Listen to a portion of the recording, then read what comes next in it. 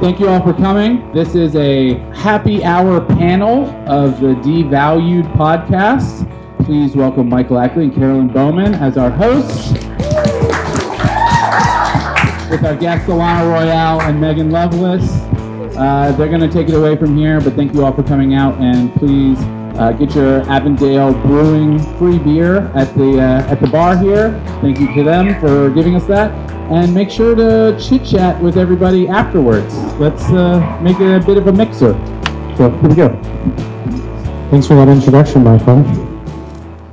So Caroline, why did we start Devalued? Let's put that in context for these people. Well, I ran into you right after quarantine. Is this working? Thank you. Forget it.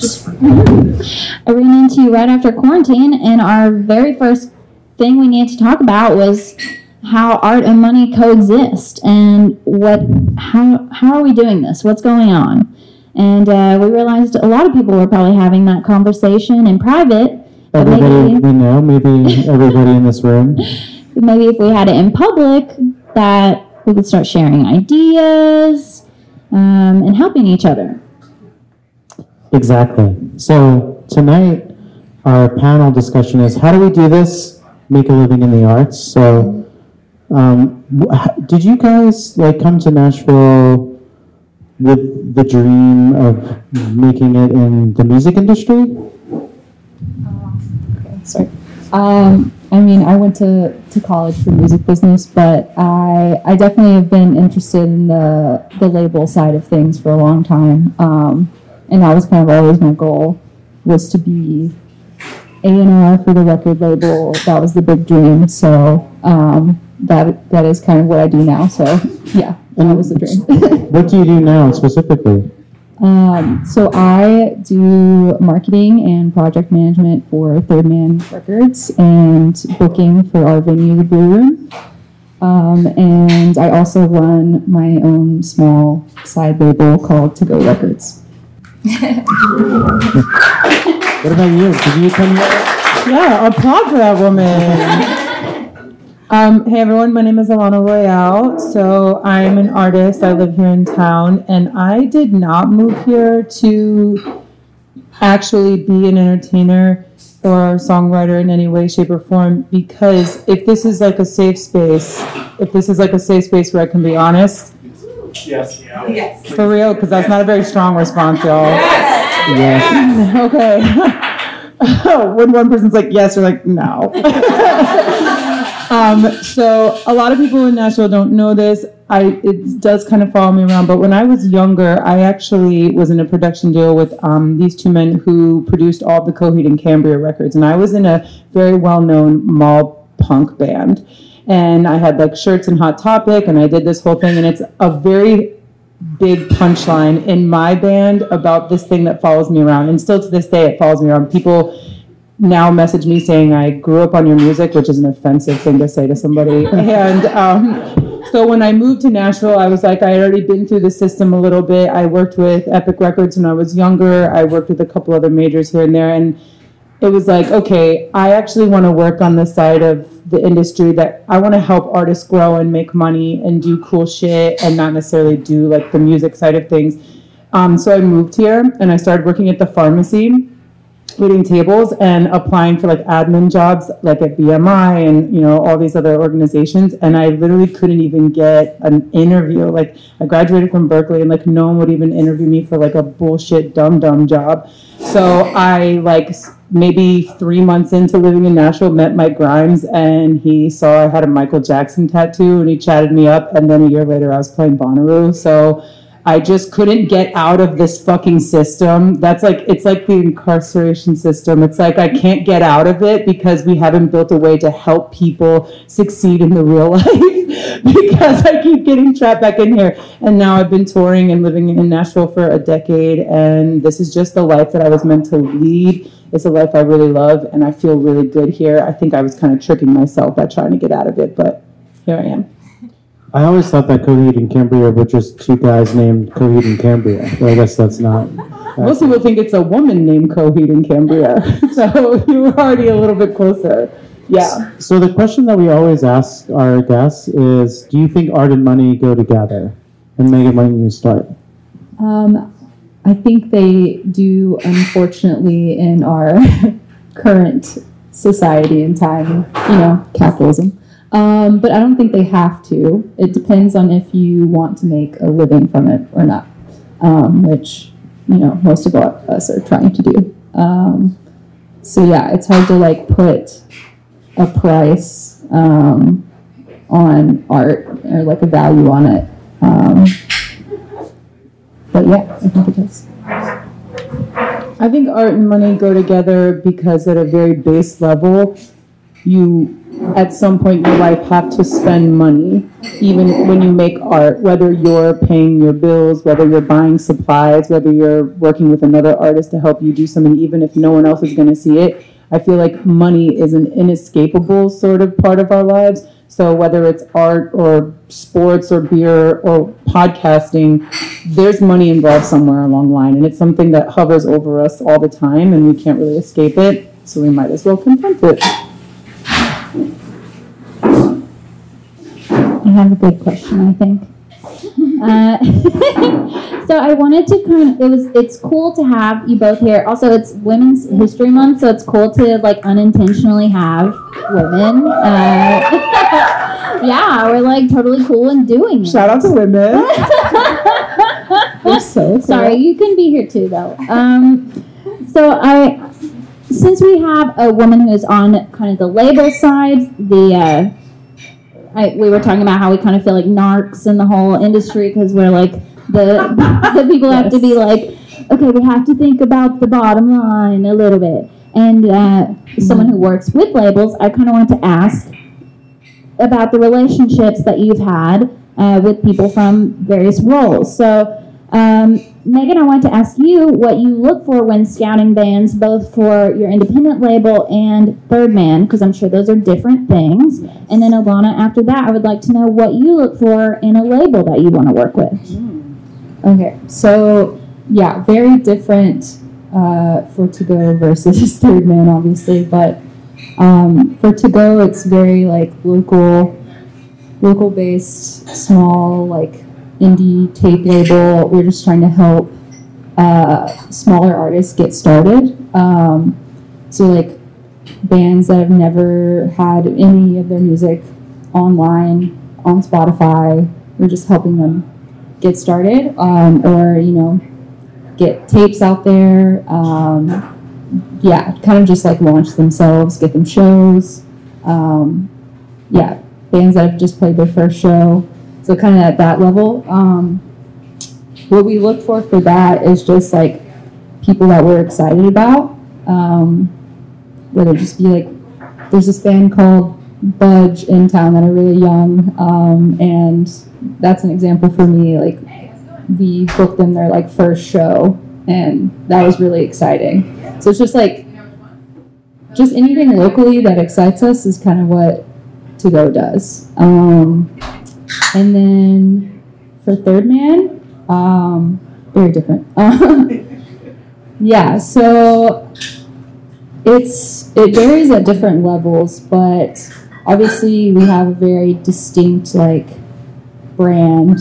And I would say we look for artists that kind of know what their brand is, what their look is, what their sound is, and they've kind of made a buzz around themselves, whether it be from playing shows, or just online presence. Unfortunately, online presence is a big part of it too.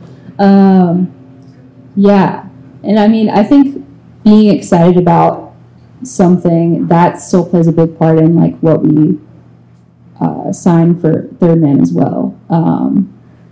A lot of seeing bands live and being just wowed by them. That's kind of a big part of it. I will say that the first band I ever signed, the Paranoids, definitely.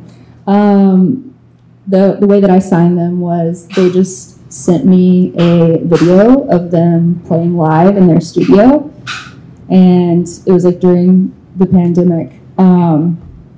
They had no AC. They were like sleeping in the studio and just like traveled in a van, like to a few different states over just to record. And they sent me this video of them playing live for one of our like video series that we were doing at the time called Third Man Public Access. And they were having so much fun in this video, and it sounded incredible. And you can just tell that they like loved playing together, and like this was their thing. And you could just tell so much about the band just from that one video of them playing together. And that's kind of what made us sign them. So yeah, it varies for different things, but I think we really look for, you could tell that people are really plugged in all aspects, really know what their brand is, what their look is, what their sound is, and just like bands that we can really help take to the next level. What do you think? So over my years of being an artist, I've worked with a couple different labels, and I've had a really valuable experience working with multiple labels because everybody runs things a little bit differently. I've worked with like super small indies to like bigger indies and major labels when I was much younger. And now I'm at a point in my career, especially because the internet has changed everything so much, that I've really had to decide for myself, where do I feel I'm lacking? Where do I feel I need resources? And being an artist and really having an honest conversation with yourself about where you feel you need help, where you will accept help, where you will even admit where the help is, that's a hard conversation. I think that's like a first step. And so I'd recommend to anyone who wants to work with a label to like really audit yourself and like really have a hard look about what you're doing and like why do you want to work with a label, and then to the next step, it's like, okay, well, which label would you want to work with? And there's a lot of super dope labels out there, a lot of people doing really cool stuff, but not every single one is right for me. And I've had to kind of go back and forth. And I worked with one label that was like, I really love what you do, you're cool, we really like this song, let's do a single deal. And so I did a single deal, and then they were like, well, the rest of the record doesn't really fit with like our roster. Okay, I've had another label be like, this is a super dope record, we love you, but we just signed another artist that's in a very similar vein as you, and we're like dumping all these resources, so we can't bring another artist, and it's going to kind of like cut into like what they do. Sometimes it's timing, sometimes it's the right people, sometimes it's the one single person who's like, okay, no one else is like going to get this, but I'm going to like champion you. But the biggest place the biggest piece that I'm missing at the place I'm in right now, I feel like, is like, if I'm going to work with you, what can you do for me? Because the reality is the landscape is so different. Everything it's not really level, but there's a lot of opportunity out there, and you don't necessarily need someone platforming you because we all have an ability to platform ourselves. So I've had to be like, okay, well, what do I want from a label? Like, what do I really want someone to do for me? And that's been the most interesting thing to look at, is like, some labels specialize in doing these things more. Some, with Third Man, you have like wax collectors and wax specialty and people who like buy records in the vault. And like, this is like a strong thing with Coal Mine Records, who I've worked with for many years. They're vinyl sellers, they're vinyl collectors. There's a whole community of people who would just walk up to my merch table and buy one of every color of the same 45. And I'm like, this is all the same. I just want you to know these are all the same songs. And they're like, yeah, I know, I want them all. And I was like, okay. Like, I wouldn't do that, but sure, okay. And then there are other labels where it's like niche, or like a major niche like Verve, where it's like they take old jazz records, they own all this, jazz ball, and then a couple new artists here and there. So you really have to ask yourself, like, as an artist, like, why would I work with you? What do you have that I need? And I think that's the most important part right now. As an artist, do you feel like labels are becoming less and less relevant? Or is it just the money that keeps artists tied to labels? I don't think labels are less relevant. And I can say this as an artist who's worked with Coal Mine Records, is like, anything that comes out of Coal Mine, there's like a lot of people around the world who will just buy it.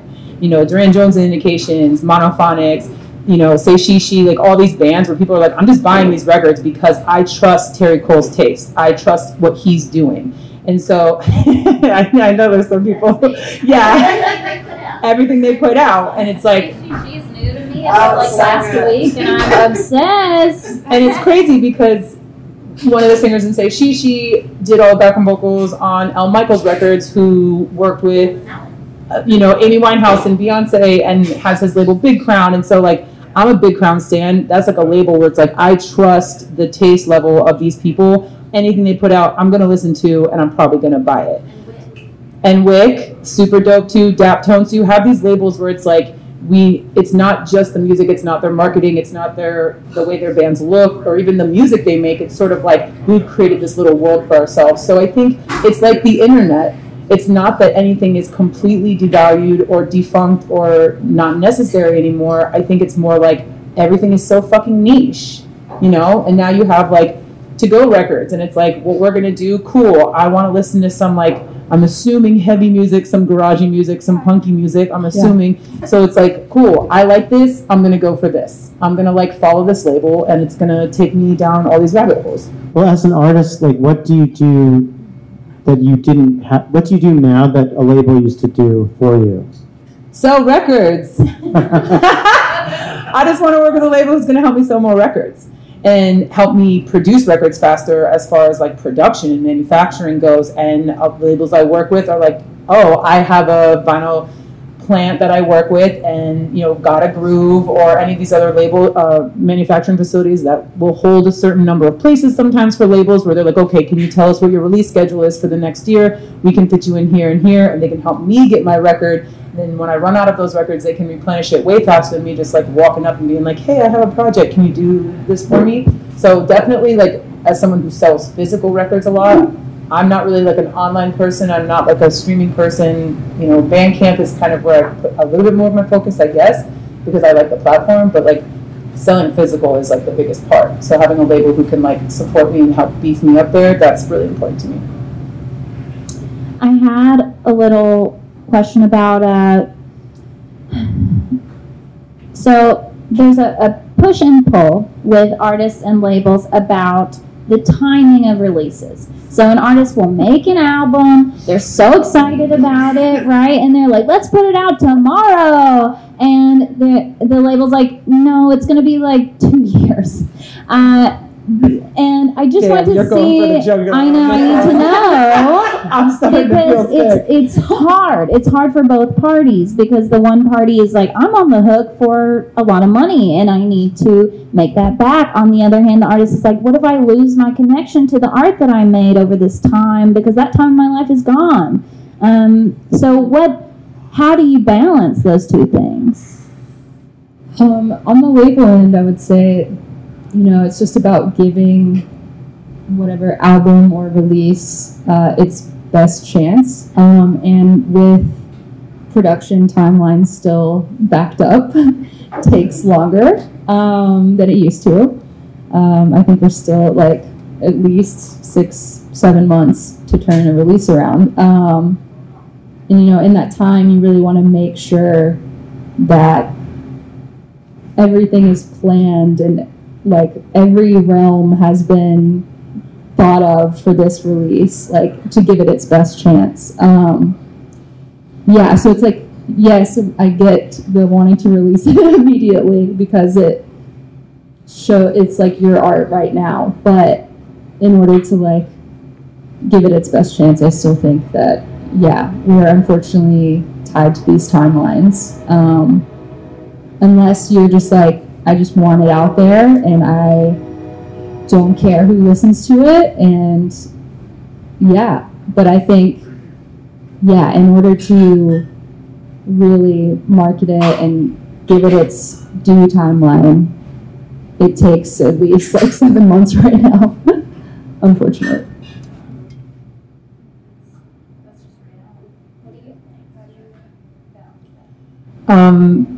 So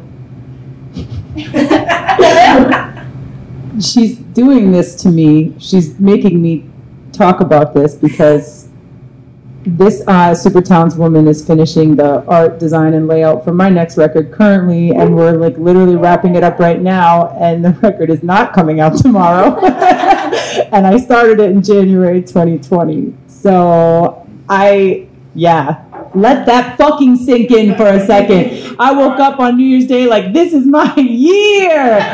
I'm about to make the album of my life, January 2020, and then I fucking Thelma and Louise run off the cliff, but I was alone.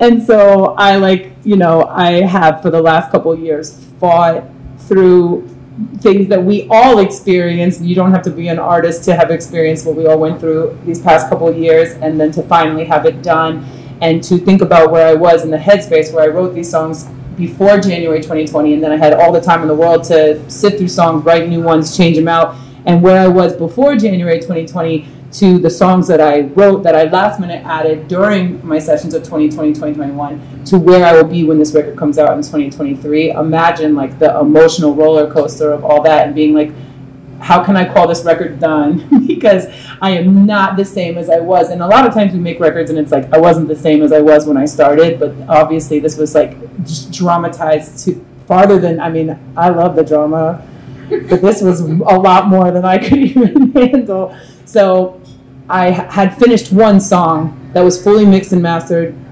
before I'd finished recording the rest of my record. And I was just sitting in my house in the pandemic being like, when this is over, whatever that looks like, I don't have anything to like show for it, because there was so much talk from fucking all these music journalists like we should all be making the best art of our lives, like musicians and artists should be coming out of this like fully like with a fucking brand new catalog and all this and that. But when everything shut down, my mom, who lives in New York, also fucking was diagnosed with cancer. So I wasn't really in a headspace where I was going to make the best work of my life. I was just trying to fucking survive and like make sure that I was like getting up and going for a walk every day, because I was really struggling. So I had one song finished and I was like, I just got to put it out, because I'm not putting anything out. Like I'm just sitting at home doing nothing. And, people on my side just kept being like, you should wait, you should wait. No one is doing anything right now. You should really wait. And I waited, and then I got signed, and I had an amazing run with this one song. And I was like, oh, dope. Now people can hear this song, and now they know what's coming on my record. And I don't have to put this record out right now. I can take my time finishing it, not feel the stress and panic of like having to have an album when this thing is over or whatever. And that timeline really hurt. It sucked. And now I listen to my record and I'm just like, wow, it's really a mind fuck where I started versus where I am now. But sometimes it's necessary, especially as an artist, to inform where you go next. You make something, sometimes you turn it off and you don't go back to it for a while. And then you go back, you revisit it, you work through it, and then it really takes you to a new place when you start your next project. And I think there's something to finishing something and putting it out right away. But I think it's okay to come to terms with like giving something some time and letting it live its full life for real. So you would recommend letting the single breathe for any amount of time before the full album? I think, yeah, and especially if everyone in your team is like, hey, this is something really special, let's not just fucking throw it up and like wiffle ball it out for nothing, you know what I mean? You only get to do that one time. And especially in this day and age, we're like, remember there was this crazy train accident in Ohio? When was the last time we thought about that? That's a fucking serious thing that happened, and the internet and our brains and everything moves so fast that when you put something out, you've really got to consider how long can I get people to sit with this? And I put everything I have financially, emotionally, mentally into this. I don't want to just like throw it away. Everything deserves its time, because you worked really fucking hard to do this thing. You fought incredible odds to make something. So you deserve the time. Let it marinate. Don't be afraid to let it sit. You mentioned the word team, which is a weird word. I think that a lot of artists don't resonate with teams, because they're like, I'm making this creative stuff on my own, and they only think about the creativity. But everybody needs like people around them that are going to do the stuff that artists don't do. So what advice would you give to artists that don't have a team, let's say? Well, first of all, yeah, I would say first of all, how do you build a team? Well, first you go to therapy to work through, I'm serious, because this world will make you think that you should be able to do everything on your own. And this world will make you feel shame that you need people. And every single person in this room needed someone today to do a basic thing in their life. You know what I mean? So a team doesn't have to be a manager, a label, a lawyer, your fucking publisher. Like, that doesn't have to be a team. This woman, I would consider part of my team because she's someone who has been behind me and has said things to me that have made me feel like super validated and energized me to push forward. You know, my brother is part of my team. He goes to law school. He doesn't give a fuck about the music industry, but he gives a fuck about me. He's part of my team. So shake off the shame that you have to do anything by yourself, first of all. Second of all, encourage the people around you, come in closer. Like, you look at Daptone as a really good example of people who like created their own team. They literally were like, hey, we all like doing this thing, right? We're all pretty good at it. Why don't we like just see where this goes and have fun with it? And that's turned them into like some of the most like, you know, esteemed players in the industry these days.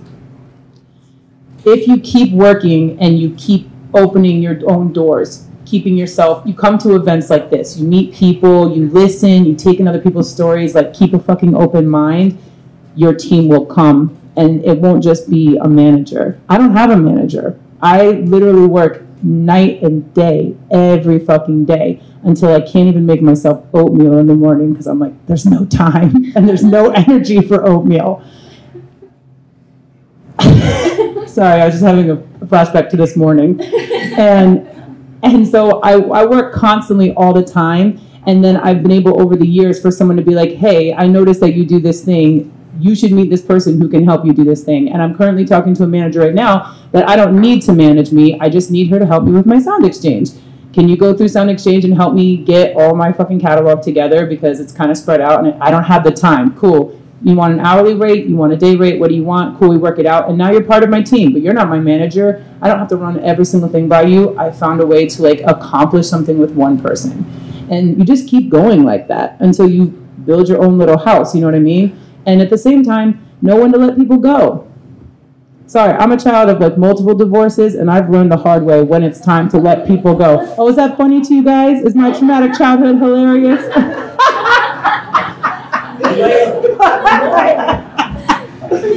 I've had to learn when to let people go. And when you're building a team, you have to know that too. It's not personal. It's just like, you know, Blacklisted is one of my favorite hardcore bands, and they have a record called When People Grow, People Go. And that's so true. It's no diss. It's just like, hey, we've done our thing. You know, I'm sure you've parted ways with artists where it's like, there's no beef here. It's just like, you're in this place and I'm in this place, and we're going to keep going. No one to bring people in and no one to let them go. Megan, I'm sure you've like maybe accidentally become part of people's teams. Oh, all the time. Yeah. You're a tender heart. You're a sweet heart. That's what happens. We want to help too many people. Dang it. Yeah. Yeah, I feel like it, especially on the label end, like it really does feel like you are the artist team and you're advocating for them in every aspect. You know, we have like for Third Man, we have a lot of artists at different levels, and I would say like some of our smaller artists, you know, I could act as manager for them. I could act as agent sometimes. Like you just do all of it. Like sometimes you are their sole team. But yeah, I think just having a team is just like people that advocate for you in whatever realm. Yeah, whether it be a label or an agent or a manager. I mean, you don't have to have any of those things. It could be you and your friends doing it yourself. It's really, it's just people that advocate for you. And as someone who accidentally ended up on Alanna's team just because I was a big fan, that's what you want. You just want to appeal to someone to the point that they're like, I gotta help them. I just gotta help them out. Exactly. She can't even make oatmeal for herself. Someone's gotta help this woman out. Well, while we're on the topic, I wanted to ask what the role of community has been for both of you in your journeys through the industry. It's a hard one. Yeah, I mean, I feel like the Nashville like DIY community is like my family. Like I could go to any show in town and just know that I'm gonna know people and have friends there and like people I trust, which is the best feeling. Are there particular venues that you feel? Are there particular venues that you think are like your home base? Yeah, Dark Matter, of course. I also run a venue, which has become my home. I live at the Blue Room. Yeah, and I just feel like, yeah, those people become your family, your community, the people you're seeing shows with, or helping out in the music industry. They just, yeah, they become your community. I feel very supported by everyone in the music scene. I feel like Nashville is so special in that way that like people want to support you here, especially like at the very like DIY level. Just like booking shows for the past like 5 years. Yeah, I feel like it becomes really homey here. You get to know a lot of the same people that are regular showgoers. Hard for dating and good for networking. Yes, hard for dating for sure. Relatable. Yeah, it very much feels like family here. Like I feel like, so for instance, I'm putting out a music magazine in a week that is a look at Nashville's music scene. What's it called? It's called Anoxia. How do people get it? It has a release show at the Blue Room next Friday. Yes, March 10th. And you can buy a copy then if you want to have a copy. They're very limited copies. How much are the copies? They are $20. Wow. Wow, the plug. The plug. You can also pre-set, like you can pre-sale it. You can Venmo me $20. You know, we could do that too. Anyway, yeah, that magazine is a look at Nashville's DIY music scene from 2021 through 2022, and I did another one that was a look at 2018 before that. So this is a second issue. But yeah, I feel like that's an example of like, that is a look at my community, my version of Nashville, and how like much it feels like family and how supportive it is, and yeah. Alanna, do you feel supported by the local music community here? I do. I really do. I actually feel strongly supported outside of the music community here. I'm a very passionate person when it comes to local politics, queer rights, trans rights.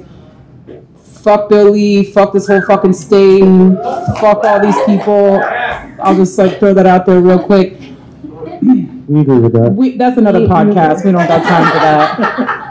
But outside of music, I'm a very passionate person across the board for a lot of different subjects. So I've, this year I was the MC and DJ for the National Pride Parade. And so when I had a queen, Vanity, who works at Play, in one of my music videos, she dedicated a whole night at Tribe for my video release and was like, everybody come watch this thing. And I hosted an event at the Blue Room for Abortion Care Tennessee, and that was with comedians and drag queens. And so all those people show up and they support me because I advocate for them. And outside of music, I've found a way to build a very strong foundation for myself in Nashville, because the music stuff is going to come. I'm going to play shows. I'm going to meet other people, do session work, write, and do all this.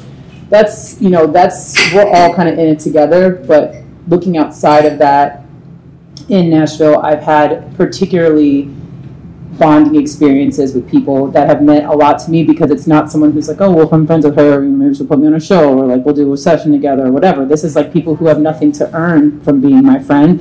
We all just like show up and support each other, and that's meant a lot to me. So I think last question here. So what are your hopes for your new album, and then what are your hopes for your label and your magazine? Well, I got a European agent this year, and so I'm taking a show on the road over to Europe. But yeah, go me! And can I just segue real quick one time? Yeah. Okay, real quick. About community and about building a team. In my years of touring, I have had so many fucking bunk recommendations from fans for everything. Go to this restaurant. Go to this club. Someone told me to go to a club after show one time, and I showed up, and it was a gay go-go bar that was closing. It was the last night they're open, and my band and I were the only people in there, and just one guy in a jockstrap dancing. I'm sorry about that. I was like, this party is over. This party has been over. So fans all the time are like, oh, you gotta do this and this and blah, blah, whatever. And it's usually like, okay, and I say thank you, and sometimes I explore it and sometimes I don't. I had a guy from Paris reach out to me who had bought my record, and he was like, you gotta come to Paris and play. And I was like, I will, but I was like, I really don't want to go without an agent. Like, I can go without an agent, but I really don't want to. I need someone to like protect my ass while I'm over there. And he said, oh, well, I know, I work in a music club in Paris, and I know an agent, and I can hook you up. And I was like, sure, bro. Cannot wait to see this fucking, like, dude in fucking Groucho Marx, like, costume. Like, hello. That was my French accent. I don't know. So, they say bonjour over there. Oh, yeah. So, I was like, cool, let them know that my contact is out there in the world. They can email me. And then I get an email from this agent, and I know exactly who they are. It's an excellent European agency, and they were the first agency to bring the Dap Kings and Neil Francis and all these other amazing artists to Europe for the first time. And they were like, we already thought you had representation over here. We would love to work with you. Boom, you're going over in June and July. It's done. And I was like, holy shit, one time it actually fucking worked? This is better than the one-man go-go dancing party. So I will say, like, leave no stone unturned. You never know what fucking crazy adventure. A lot of times it's going to be bunk, but there are people out there who are connected, who do want the best for you. They love you. They love your art. They love you as a person, and everybody wants to see you succeed. You know what I mean? So go for that. As far as my new record goes, I think my biggest goal is I've set some pretty high creative endeavors for myself with this record. I'm doing stuff that I've never done before. That's not just music. Accompanied pieces, visual, orchestrated moments. So like there are a lot of things that I was like, this is the only way I want to do this. And if I do this, this is where it's got to go. And that's what I said to you before. I've told enough people my plan. I actually told my label over a video meeting, I want to do this video where X, and X happens. And they literally laughed and they were like, if anyone can do this, you could do this. I have no idea how the fuck you're going to make this happen. And I was like, dope, I want to do it. So I want to feel fulfilled at the end of the day. I want to say, this is how I want it to be presented. This is what I want people to take away. And this is how I'm not going to settle for anything else. That's my biggest goal, is for myself to walk away from this project feeling really fucking satisfied. It's awesome. Thank you. Yeah, wait, the question was, what are we excited for, right? I'm like, I've lost it. Yeah, okay. Yeah, so label-wise, I feel like with To Go, we've been doing these discovery nights at the Blue Room, of course, because I like to just cross-promote everything, yeah. And we do those every couple months, and I feel like those have been really special to me, and just having like 3 smaller local artists that we choose every 2 months to play and just like highlight, to just draw more attention to them, and those always feel very like community driven and hopeful for me for the Nashville music scene. So I'm really excited about continuing those. We have another one in April 27th, I'm remembering now. There's just a bunch of dates just jumbled up in here. Other than that, To Go kind of took a break from releases for a second because we were just promoting shows for a while. But I think, we're still looking for like other local artists this year to work with, and hoping something cool comes our way. So just putting that out there. And then with Third Man, so many things. We have a huge year coming this year, and I can't give away any secrets. But yeah, it's going to be fun, and I'm doing a South by showcase in a couple weeks for Third Man that I put together 20 bands in 2 days. And it has a lot of our upcoming projects on it, and I won't say which ones. But yeah, I'm really excited for that. A lot of cool bands that I get to work with this year, and I'm really excited. Yeah. Thank y'all so much for talking with us. Thank you guys for listening. Thank you. Can I say one more thing? I'm so sorry. I just want to say one more thing. Shoot your fucking shot. Shoot your shot every chance you get. No matter what you're doing in your life, open your fucking mouth and say something. Because I don't know if y'all know who Prince Paul is, but he's one of my favorite producers of all time. He produced De La Soul's 3 Feet High and Rising. He's like one of the most iconic people in hip hop culture. I DM'd Prince Paul and he wrote me back and he gave me his address and I sent him my record with a t-shirt and everything. And I wrote him like a letter inside this package. And he wrote me back a whole fucking long letter to me about what it meant to him to receive such a special thing from me. And we talk on the regular now. Listen, y'all probably don't have the level of charisma that I have or the looks, but shoot your shot at all times because Prince Paul is my internet friend now. And if I can do it, you can do it. Thank you so much. Have an Avondale beer, please. They're free, so just have one. Thanks for listening, and we'll see you on the internet. Bye.